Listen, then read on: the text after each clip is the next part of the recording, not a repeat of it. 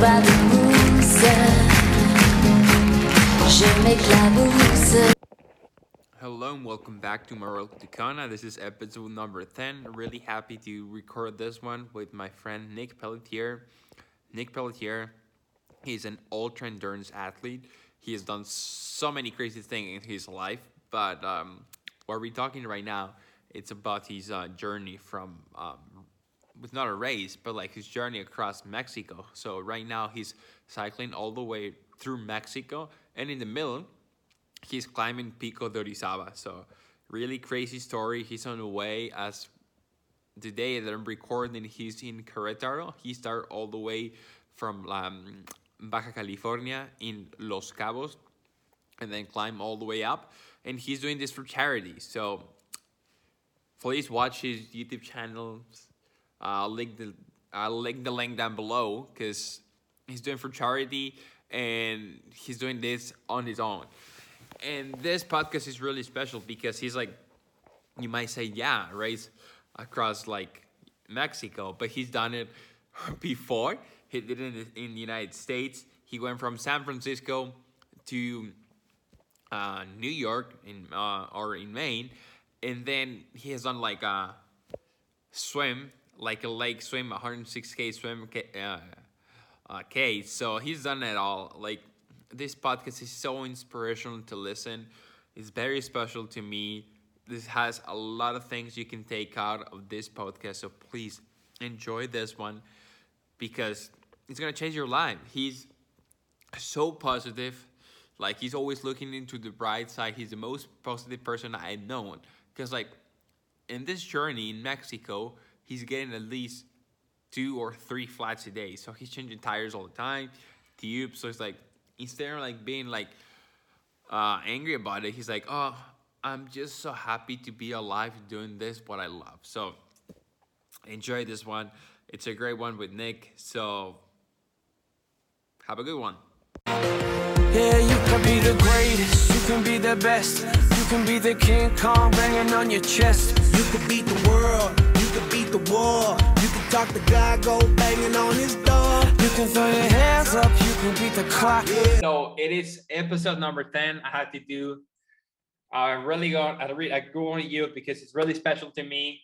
Like, I don't know anybody that's crazy than you. Like, I told you before, like, right now, what you're doing in the moment, you're cycling all the way from Mexico. Like, you start all the way from Baja California, which is Los Cabos or La Paz, I think it was, and all the way in California and all the way down to like then Mexico City, then Pico de Orizaba. You climb Pico de Orizaba, and then you go into Cancun. But you've done some crazy stuff before. You done like, you told me, like, race across North America, all the way from California to New York, and then swim in a lake, Canal Lake.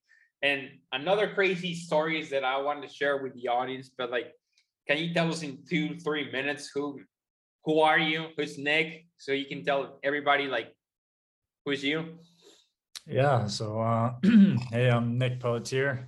I'd like to consider myself an ultra endurance athlete and adventurer based out of Kelowna, British Columbia in Canada. And I kind of got into this ultra type stuff after I used to play college baseball and I had a lot of concussion issues. So I wanted to keep competing, but I didn't didn't want to do stuff that put me in risk for concussions and stuff. So I got into triathlon because I had a history of running, biking, and swimming in my past. And I got in with an awesome coach and team in Kelowna, and I raced, Coach Luke Way and Balance Point team. And I raced Olympic distance triathlons for 2 years and competed the age group world championships in Switzerland.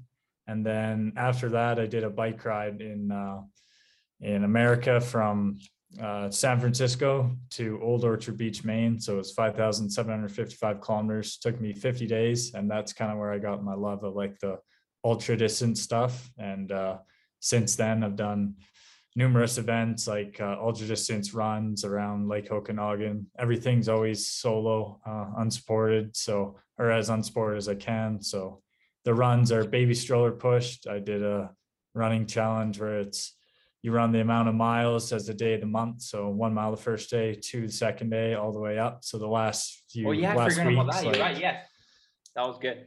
last week's over a marathon a day, and then I've done bike rides just based off one of my sponsors, Hornby Organic, and ate nothing but energy bars for a whole week while I biked from Kelowna to Hornby Island in BC. That was around 700 kilometers, and done ultra distance swims, trying to swim Lake Okanagan, do the full lake swim. I've done it 2 years in a row now and ran into some troubles each time with chafing, and I had a wrist injury this past year, but made it around 20 hours in, just under or just over 50K each time. And this most current one I'm doing is Mexico from Cabo San Lucas all the way up to the top by the border of the US at Laguna Salada, the lowest point. And then from there heading south and then southeast all the way down to Pico de Orizaba, the highest point in Mexico, climb that mountain, and then finish off in Cancun. So it'll be around 6,000K, I think. And I actually just passed 4,000K today. So we're 2/3 of the way done. Yeah, man. Awesome. Like 2/3 of the way down, like lots of crazy stuff, 2 questions here. What's driving you? What's your like inside you telling you I have to do this because I know like what you telling me so far is like you play like team sports and then you get concussions and like, okay, I'm gonna do this myself. So like why that?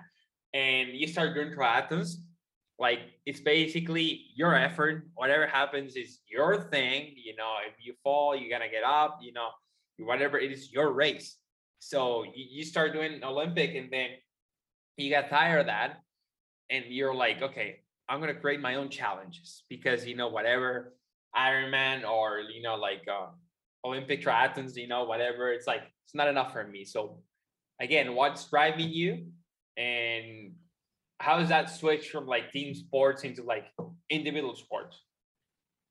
Yeah, I think going from team, I definitely love the camaraderie of like having a team and everything, and still get that with training partners in triathlon and like our balance point team and everything. But I think I definitely like individual stuff because you have to hold yourself accountable. Like nobody else is there to push you. I mean, when you're training, you can have training partners, but at the end of the day, it's you got to be doing it for yourself, right?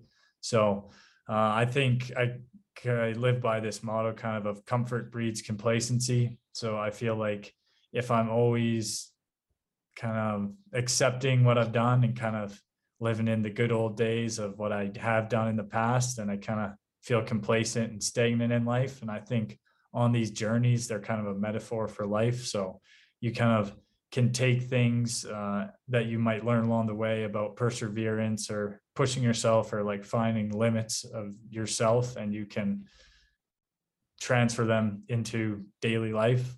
So I know like one of the things that I get out of doing these things is if you like learn to accept and make peace with your current situation, you'll gain the ability to identify like gratitude in any scenario throughout your life, good or bad. So that can be anything from like if you're having a great day on the bike and you're riding, then be like grateful that everything's going smooth and you take it like one day at a time, right? And then if things are going bad, you always have something to be grateful for. So like if your bike's falling apart, everything's breaking, at least you're able, like you're healthy, you can see like you're active enough to be able to do that, right? There's always something to be grateful for. And I feel like you can learn, you kind of put yourself in these situations and it forces you to like get these things. Because in a normal day of life, you might be living from like a 4 to a 6 on a scale, like 10 being the happiest you've ever been, 1's being the lowest. And a normal day of life, you're kind of like bounce in the middle. You might get a little higher, a little lower. But on these journeys, you live from like 1, like a terrible, terrible day. Okay. It's just the worst stuff. Like you might have crashed, stuff is breaking, and then you might hit a milestone and that's just 10. Or when you finish, it's just like one of the greatest moments of your life because you never forget it, right? So I feel like what's driving me is getting to those moments and those tens. And I also do this, a lot of them I try and tie in a social aspect. So a charity. In the past, I've done Pencils of Promise for my America ride, which helps build schools around the world. And my Okanagan Lake swim, I did a concussion clinic, Brain Trust Canada. And this current one in Mexico, I'm doing it for Charity Water. So they help build wells and water projects around the world to people in need. So I feel like it also helps you hold yourself accountable and you know you're doing it for a greater purpose than yourself. So yeah. Yeah, exactly. Like I want to like interrupt you so bad, but like pretty much it's like what I live right now, because like there's so many things in your life, and every time I see you, you're the happiest man alive. Like I don't know what you're going through, but like for example, you get at least in this trip 2 or 3 flat tires a day, and you're like always trying to move on and always trying to see the bright side, which I love. And that's how you had to live, because I say this to people, either you have 2 options, no matter where you're at. I know you have like bad stuff in your life. You can either stop thinking about that and move on and focus on things you can change and be like, okay, yeah, whatever, I'm going to enjoy my life. Or you stop living your life and you're like, oh, I have this, and this, I had to pay for whatever. And like, you never live. And for you, you're like, you're always doing those challenges on your own solo. And it's like, you get into your mind, like what's going through your mind every single day. Cause like you're going by yourself. Like there's nobody, like there's no headphones, there's no music. Maybe there's podcasts, who knows? You're on your own. And it's intriguing to me because like people that don't want to exercise, and people are like, oh, I'm only doing 20 minutes.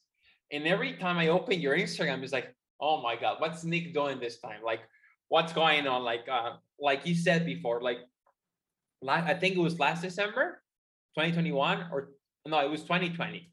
Because like, I remember you said you did with I remember who you did it, but you did with someone else in the team. I'm trying to remember the name.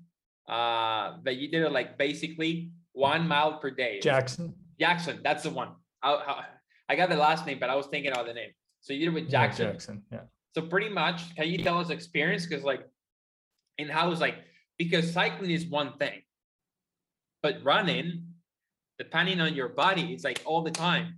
Like what you did exactly, you're on 1 mile per day. Example, December 1st, 1 mile. December 2, 2 miles. And you keep going like this. Plus, you are in Canada, in Calgary the most of the time, which is freezing cold, and you're getting out running, and it's minus 27 degrees, and you're running like, I don't know how many miles. And at the end, like, I know you said this before, the first 20 days, it was a half of the challenge. And the last 10 days, it was the other half. So pretty much you were running 2 marathons a day, 3 marathons. So like you were going like this. So how was this idea, how this thing was born, how it came along, and why? And how was this journey? Can you tell us? Because for me, it was so exciting.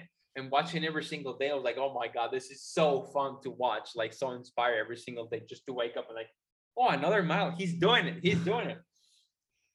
Yeah, I think a lot of these things I do solo because I don't want to have to rely on somebody like as an external motivator. So let's say I really wanted to do this challenge, but I felt like too insecure in myself to be like, oh, I don't want to take this on myself just because of, I don't know if I can do it, or like I want somebody there to help me push.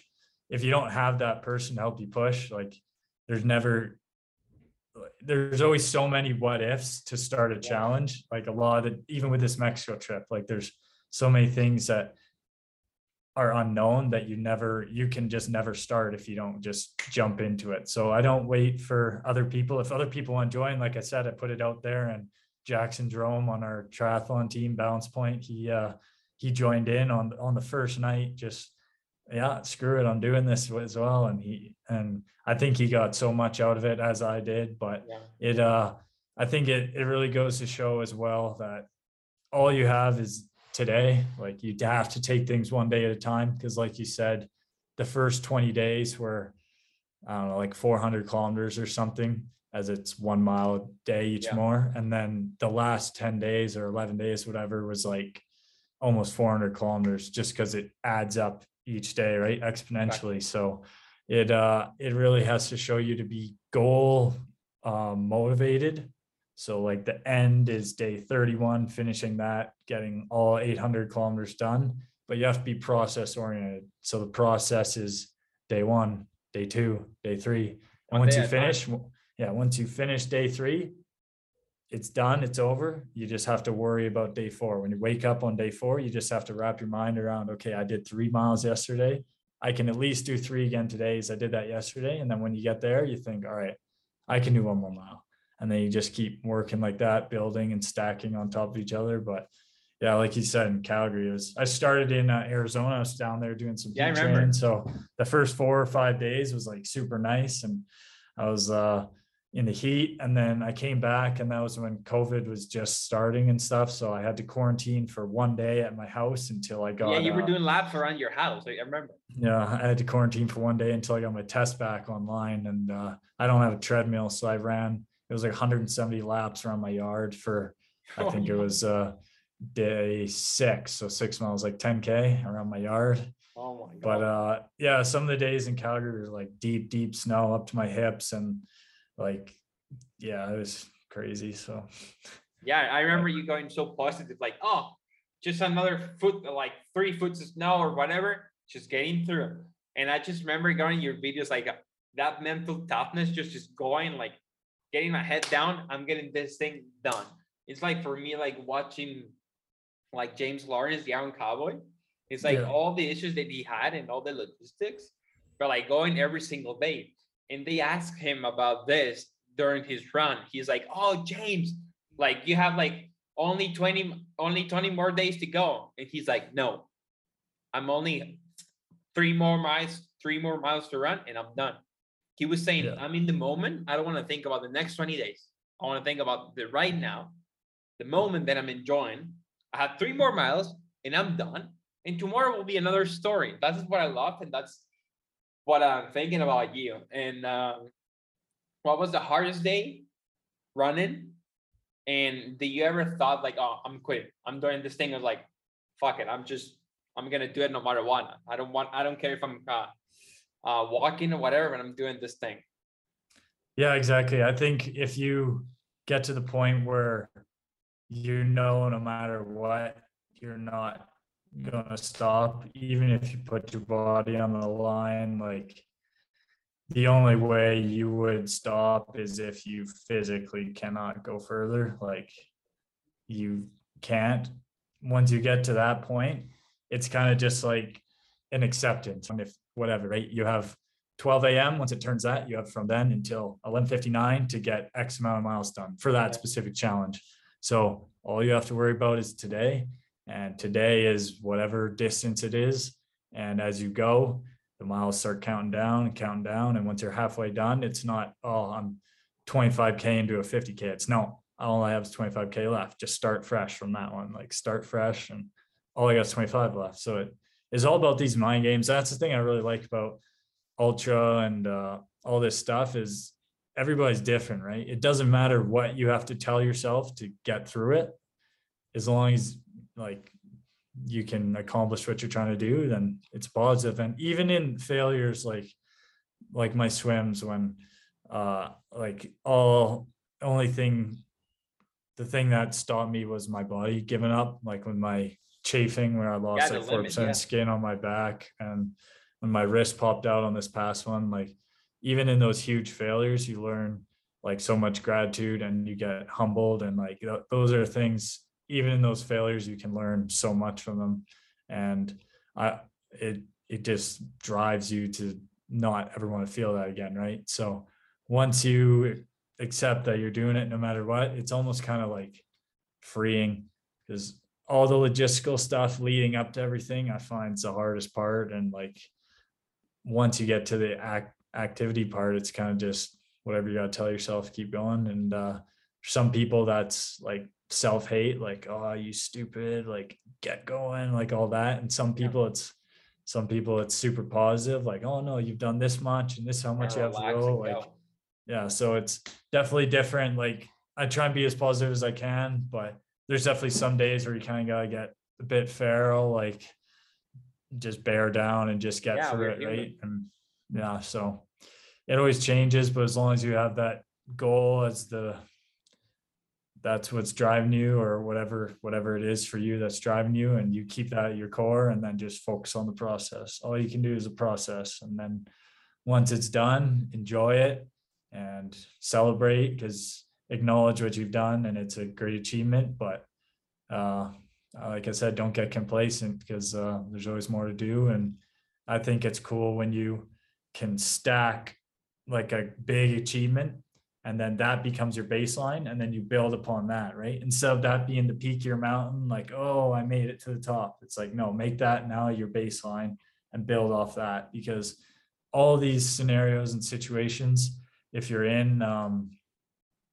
when you're in like the depths and hardest part of another one that might not even relate, like when, let's say on this bike trip, when I'm going through headwinds and all that stuff, I might think back to like the very last day of that run challenge and the mindset I was in for that, and think, oh, what did I think when I was there to get through that day? And then you just incorporate that in the day you're in, and it's all just picking and pulling from spots. And like I said, like your brain can be clustered just going through all this. And like I said, I don't use music or external motivators on these things, because I want to be able to hear and acknowledge all these voices and moment, everything yes. that comes through, right? So yeah, your mind can go to some wild places, but it's cool to see what you have to tell yourself to get through stuff. And when it's done, it's always such a fulfilled feeling. Like it's awesome.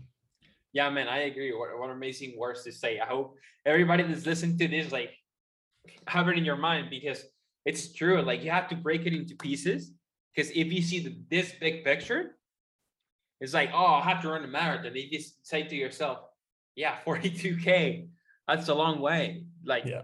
you have to break it like 1K or each 5K, take it like manageable pieces so you can get through that. So, man, I agree 100%. Like, and I thought, like, I will say about a lot about James Lawrence, because he said the hardest part for me, it was getting into that swim. And as soon as I got to the swim, I knew I was going to finish. It's like you get into that bike, or you start running, or you start swimming, whatever, you know you're going to finish. You're going to give everything you have until you break it into pieces, like either in the swim. So explain me, because I had a lot of questions about this swim. For those who don't know, like the Okanagan Lake in Canada, it's like, how big? 106. 106. 106. I was gonna say 109. So 106K long, and you want to swim the entire lake, which is from Vernon to Penticton in Columbus in the middle. And for me, I always want to do the across the lake swim, like when I was like 10, 15 years old, because I was like, oh, 2K across the lake, that would be like awesome, all the way from West Kelowna to Kelowna. But you're in another ballpark, in another league. You want to do like 106. And I was watching this, and you have to rely on the team. Like, how important was to rely on your team? Because you're on your own, but you have like a kayak with you. You have like boats with you, people cheering for you. Like why this started, like why you want to do the entire swim?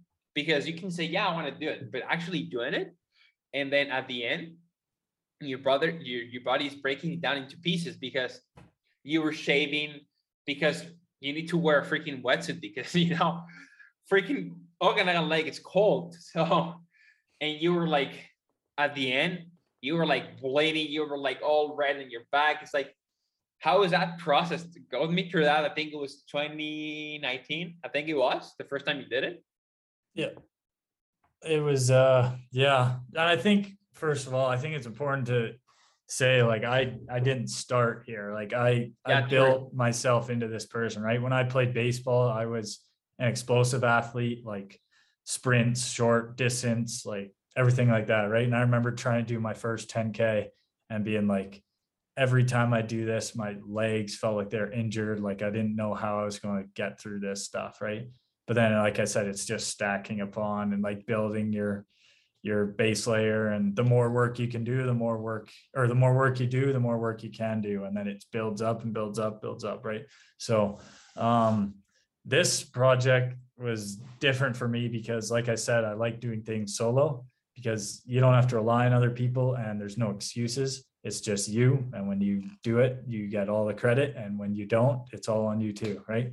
But this was one that it's logistically, you need a team.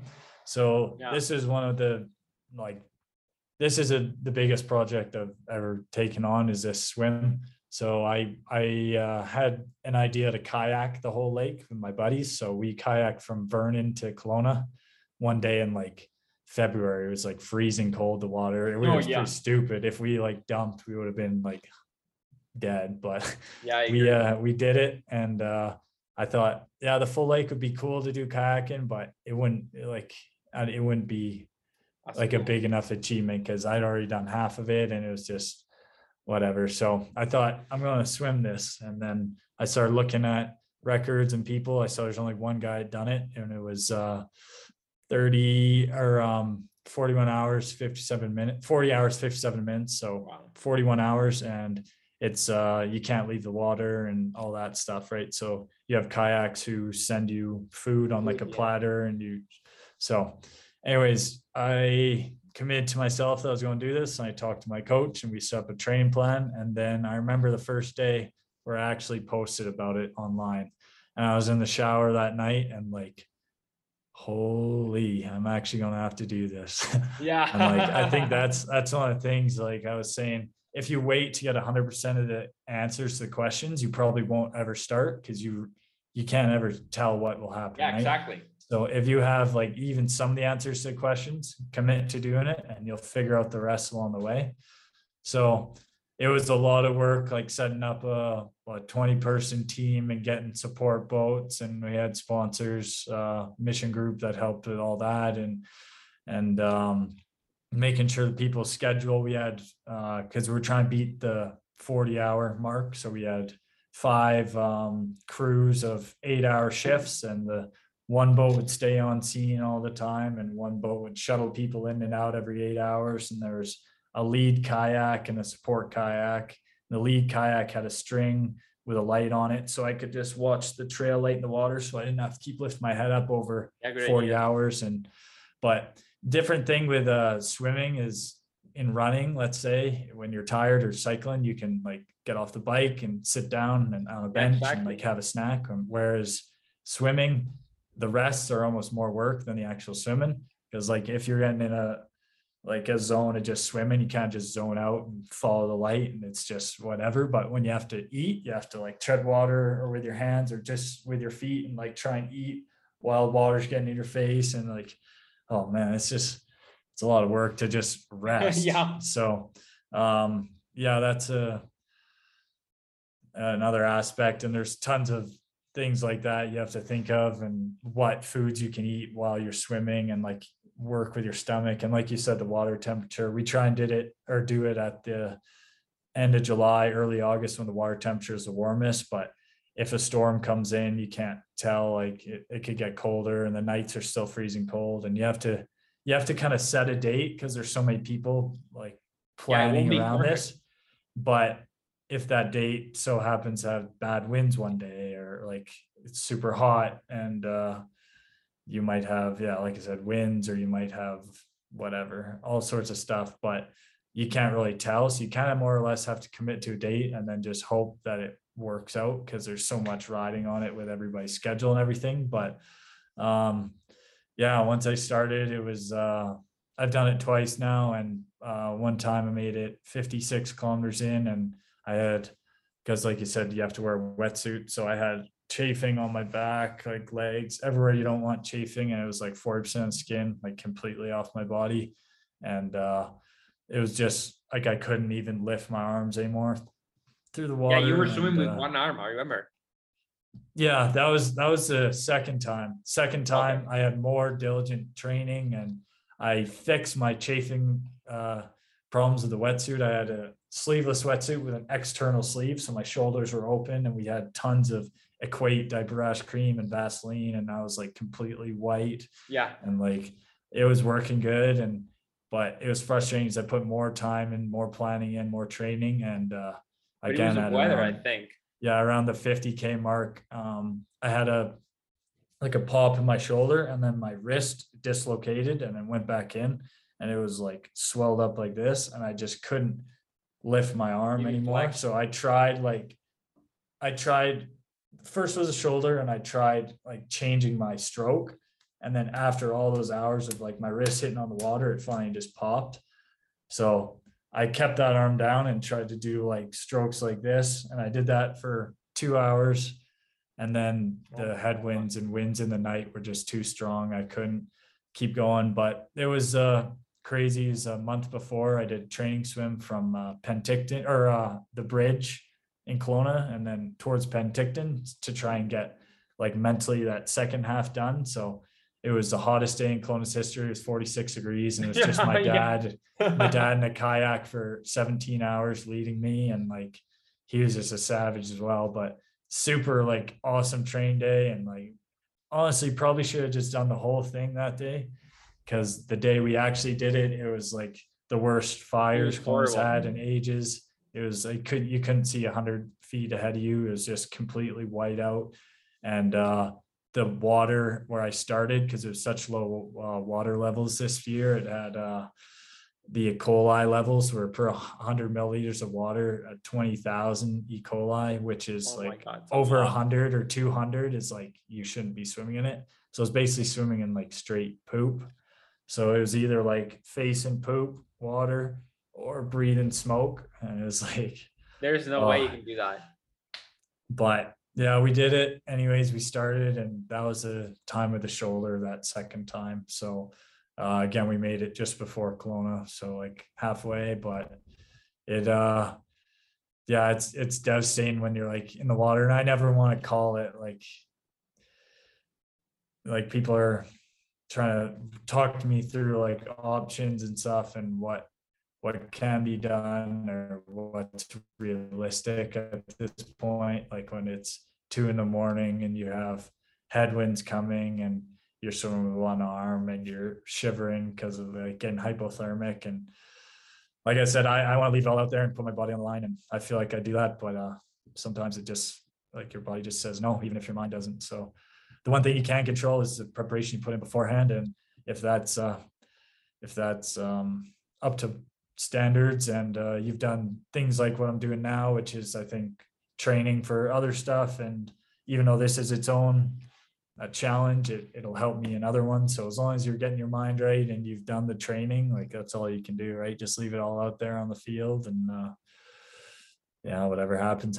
So yeah, man, I agree. Like honestly, like I enjoy like watching you, and like you will all over the news, like all over like Kelowna, I don't, maybe BC, I don't know, maybe Canada, but I was watching my way here from Mexico, and it was so inspired for me, like looking at everything, because especially the first time was like, oh, he's doing it, and then once you stop, I was like, yeah, he needed to stop, because there's no way you can swim with that. And then the second year, you were like, yeah, he's doing this time, but like the day you start swimming, it was probably the worst day possible. Because like you didn't say to this, but like if you don't know where you're going, like I know that you're on a straight line, but you have a kayak which is like telling you where to go, and it's like there's no way you can know where it's like left or right, because you're going like pretty much in circles. So like it's not like straight lines, so you're swimming more, and then you waited to the smokes and then the water. Man, I was like, man, he's doing it. And then with Jackson posted like, oh, Nick is doing the one arm, it's like, oh my God, this kid is stud. It's like, he's not giving up. It's like his body's like breaking down, and he's gonna do one arm. It's like next thing he's gonna just do like kicking. It's like, oh my God. So how is that process before we go this subject about like quitting? Because your body like basically stopped. That was your limit. Whatever happened that day, like how is that process? Okay, this is enough. I need to get out. I did what I did. I tried my best, trying to move on. Yeah, I think like every other journey or endeavor I've taken on has pretty much been successful, which I'd like to try and keep that standard and like keep things going. But this swim has been one of the things that like has been I see it as a failure, and I obviously take a lot from it. And people are always saying like it's so inspiring to people, which I agree that people can take what they can from it, and that's awesome. And it was a success in like raising money for stuff and charities. But personally, when I have a goal in mind, I want it to be accomplished. Like I want to stop when I'm finished, not when I'm hurt or when I'm tired or when I'm like, so getting in there, and when you kind of put things like logically, like you're here and you have to get here still, and your pace is slowed down, and we can tell there's something wrong with your arm. Like what do you want to do? How do you want to combat it? Because either you commit to stopping and saying, all right, that's as far as we went, like that's what we did, or you try and combat it. So if you don't want to stop, you say, all right, what can you do? Can you use one arm? Yeah, okay, throw the other one up and then just use the one, and we'll try and keep going from there. And if the pace dies down, or like the problem was I couldn't get enough force through the water to cut through the headwinds, so I'd go hard as I could for like 200 meters and then just like stop, get my breath for a second. I'd be back like 50 meters just because of the, if I had a tailwind, it would have been awesome because I'd just surf the waves, right? But that's Mother Nature. You can't do that. And that's kind of how you get humbled by that stuff, right? You can't control that. But yeah, it comes from people like I might be tired or not 100% there in the moment, or like making these decisions. I might be more like snappier, just like, because it means so much to me. It might be hard for me to actually pull the plug. So people might say, all right, I think we either have to like go to the side and like try and regroup and all that, or you might just have to call it. Or so yeah, it's tough. I don't know. It's tough, and people don't talk about it, but like what makes you is your failures, not your wins. So you had a lot of wins, but this like failures you have in the swim makes you who you are right now, because like it's very inspiring. And I saw a lot of people from Kelowna, like especially the second time, they go and cheer and like, oh, he's doing it this time, like you're lower casting it. Kelowna now is like, oh, I was sharing all over the news. So pretty inspired, like, because people don't tell you, yeah, do your dreams, but sometimes you need to stop and then move on. Didn't work, regroup and do it again. That's how I feel. And what about this Mexico trip? Like, I want to know why Mexico. I mean, I love it because we were able to see each other for a brief, but why Mexico? And what is this purpose of this trip? Because yeah, it's really fun. Like, it's a different challenge because you've done it in the States, you've done it in Canada, whatever, where it's like first world countries, and it's like English your language. This is another country. It's not like first world, I wish, and it's a different language. So take me through that, the why, and why is the process so far about this journey? Yeah, so I guess when you get into like starting these things, I guess you kind of look at the map as a whole, right? Like it is kind of more or less just like, oh, that would be cool to go from there to there, or like you start like kind of like a childish, like here to there. And it's cold in Canada right now. It's March, so wasn't going to do this in Canada. And with COVID and stuff, a lot of things, if you were to go from like smaller countries through them, you would have to get all the tests and everything, and on a bicycle or running or whatever, it's hard to line up like time wise within 72 hours to get from here to like, it's just complicated, right? So first of all, I was looking for a country that was warm and that was big enough for me to do a journey this distance or length. It's open. Yeah. Oh yeah. So and I knew, I don't speak Spanish. I mean, a little bit here or there, but nothing to get me by, I guess. And it's definitely, some places are super nice and like Canada and the States, and then there's definitely some places that are not. So I know. Yeah, there was it's cool though. I like seeing when I choose place like journey like this, I like to have variety. So when I started in Cabo and went up the Baja, it was a lot of like desert, like the cactus, the mountains, like nothing, just plains, like super desolate, and like that felt pretty like so alone, solo, like you wouldn't see some Yeah. people all day Nobody. sometimes. And exactly, so and then you get up to by the border and you're going across along the wall between Mexico and or the Mexico and States. US, and there's some cities up there like Mexicali and all that, and you kind of feel more of like a city area. And then as I came down the coast, it was super nice being on the ocean. And now as I'm crossing across right above Mexico City, and I've been through the mountains, and I'm kind of in the farmland right now. And then as I'm getting into Cancun in that area, I'm sure it's going to be like jungly. So Yeah.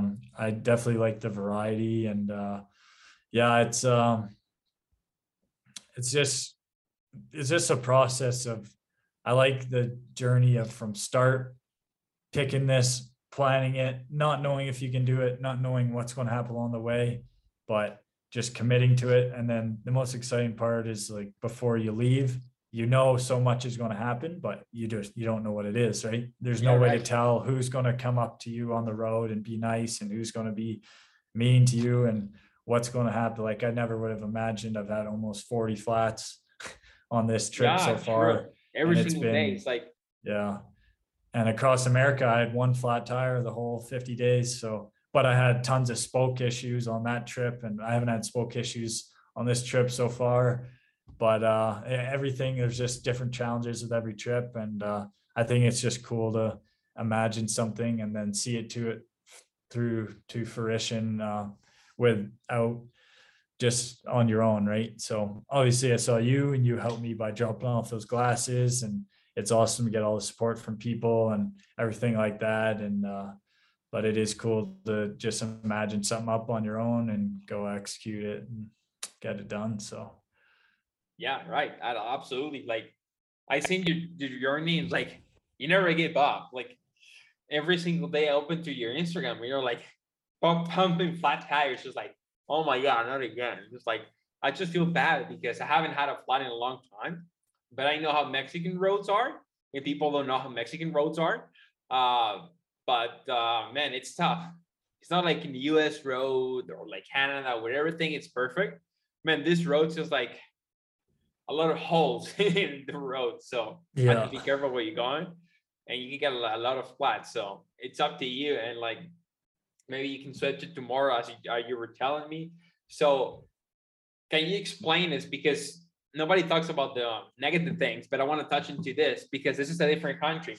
You asked me about this. You went through like Sinaloa, which is one of the like dangerous states in Mexico and in the world, you know. I don't want to say like, you know, like all the cartels and Chapo, you know, but like you were like around there. And that was really concerning to that. Luckily, nothing happened to you, but someone tried to kill you there. So like, can you explain to that? Because like, I was like, oh my God, Nick, don't get into this. Yeah, I was going along one day in Sinaloa, and usually like in the past on this trip, I've been, people pull up in front of me and like weigh me down, like stop, and I'll pull over, and like they're asking about my trip, or they'll give me a bottle of water or some fruit or stuff like that, and they're super nice.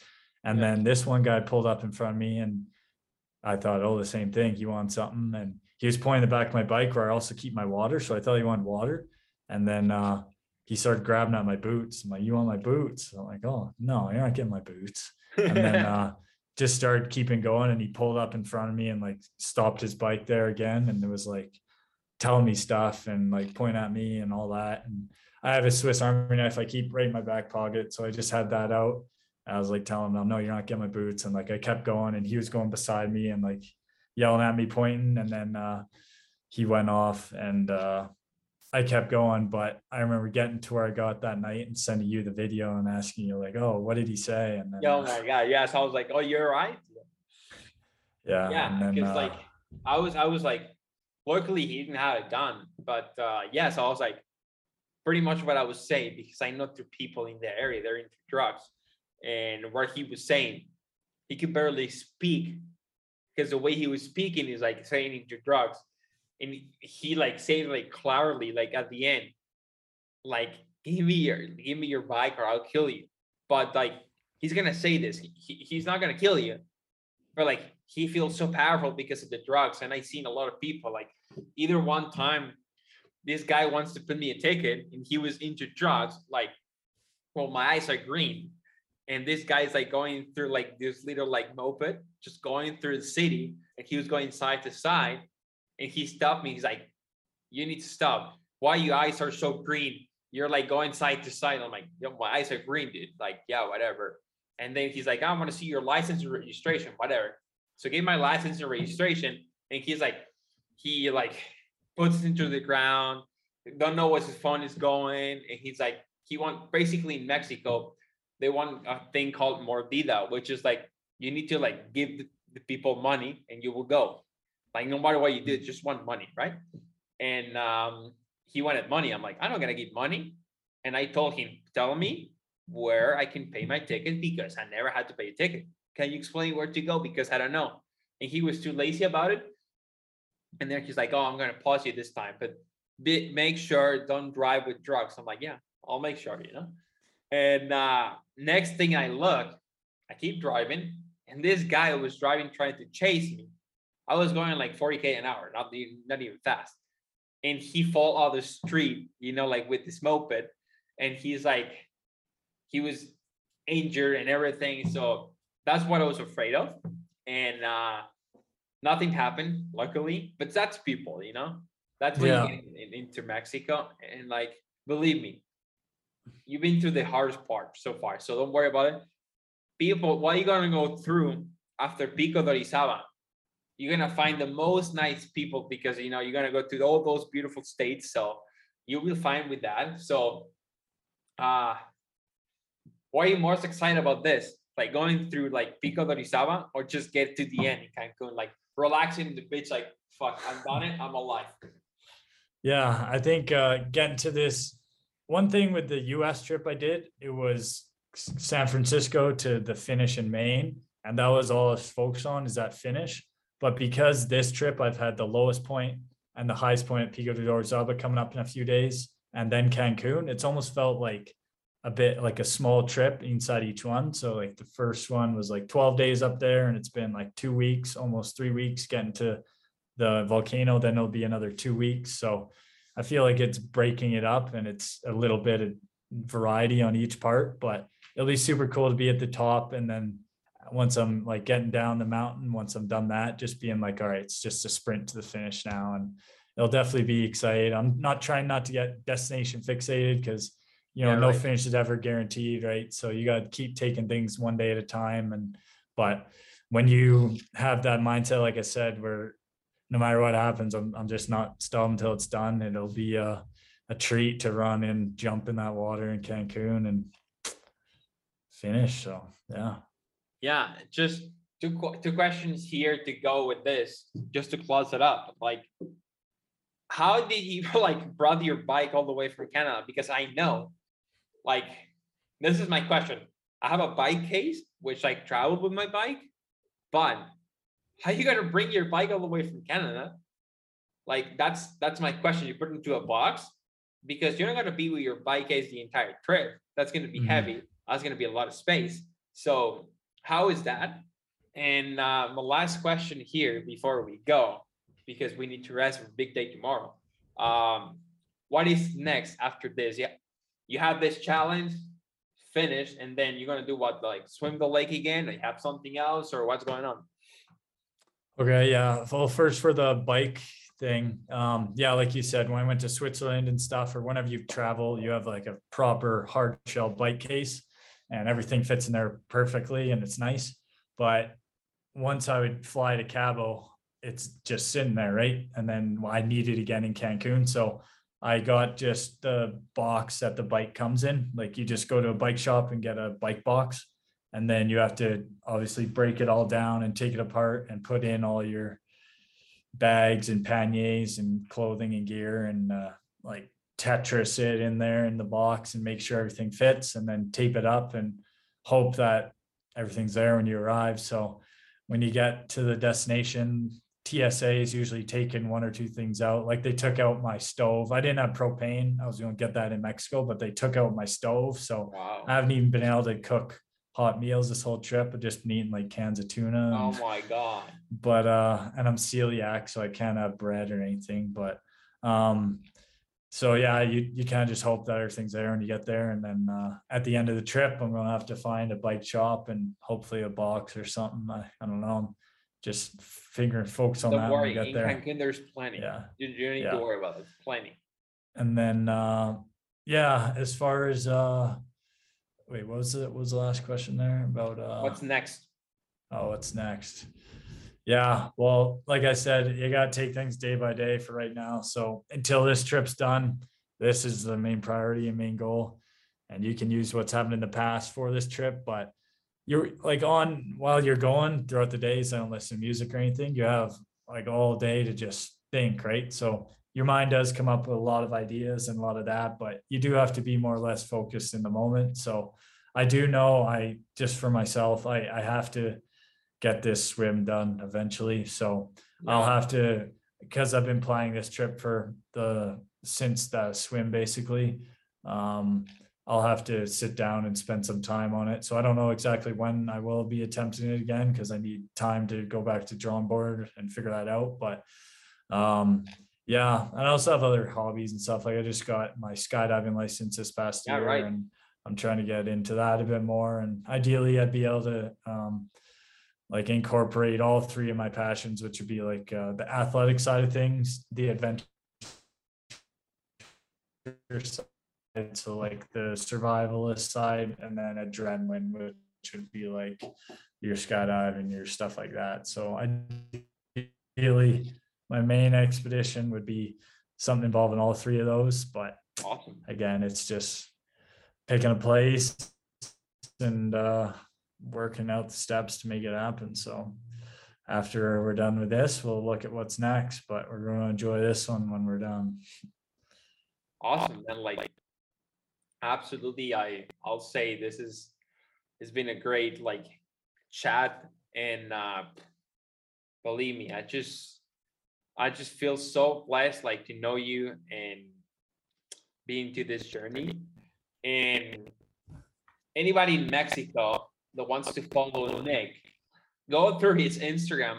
I'll link it down below, like Nick Pelletier, and go through his journey because it's so special to see. And please get support to Nick. Like if you see him, say hi, take a picture, give something to Nick, like cookies or whatever you want, water, support. He will be like great, like Nick, like to see you because he's by himself the entire day. And one last thing, I just want to apologize in behalf of of Mexico, because honestly, like customs and everything, that's what they are, and it's such a pain in the ass for us because like there's nothing you can do about it. And I just want to take things about you. Like I can say many stories about what did with me in the past, but I won't say it. It's too long. So where should people follow but no, you? man, everybody's been super kind. Besides that one incident with the boots, like I've had so much love from everybody. It's been like awesome to see, because obviously when other people were more concerned than I was, but that's people's concern, right? Is you hear all this stuff on the news about whatever cartel, but when you when you actually get down here, you see like, oh, that's probably, it does exist, but if you just keep your head down and you get to see the locals, and like they're just your normal people, right? So they're super nice. Everybody's been awesome, and it's been awesome. Yeah, man, I'm gonna share with everybody here in Mexico, because all my friends, I mean, I have most of my friends all the way you pass from Guadalajara and Colima and all those area, but like I have friends all over the place, and people like have friends and more friends, so they can be with you. I guess one thing too is I've been filming the whole thing. I do weekly videos. So on my website, it's just nickpelletier.ca, nickpelletier.ca. And I do weekly videos. Yeah, for sure. That'd be awesome. And then, people can actually see like what I've been seeing, right? So like I do things solo, but I try and be the eyes for people that can't be here with me. So yeah, it's relive the journey and see the ups and downs, and there's still more to come. Awesome, Nick. So thanks much. Thanks a lot for being here. I appreciate your time and the Wi-Fi, because Mexico's Yeah. Wi-Fi is not the best. I'm sorry, but And like we this is managed the to get it first nice through. hotel I've had. I've been in like I was saying the other night, I got like attacked by tons of bugs in Oh this my one God! Welcome to spot, Mexico. but but yeah, But no, yeah, we're good. absolutely, man. That's awesome. Please stay on the line. That's an amazing story. Please go to the website. I'll link it down below. Watch his YouTube channel because this is amazing. Great story, great edit. Like this is amazing. It's amazing. Like I love it. And yeah, just I don't know what's gonna happen with Nick after, but he's preparing for like a lot of stuff. Like I don't know what's going through his mind. So anyways, it's a great story. Really happy to be back in English. We managed to get it through because Nick's schedule, my schedule, it's not easy, but and Wi-Fi, we will. He's from Canada. He's been saying like, this Wi-Fi in Mexico is not the best, but it works. So it worked. Happy to enjoy it, and yeah, it is Machete season. Let's go.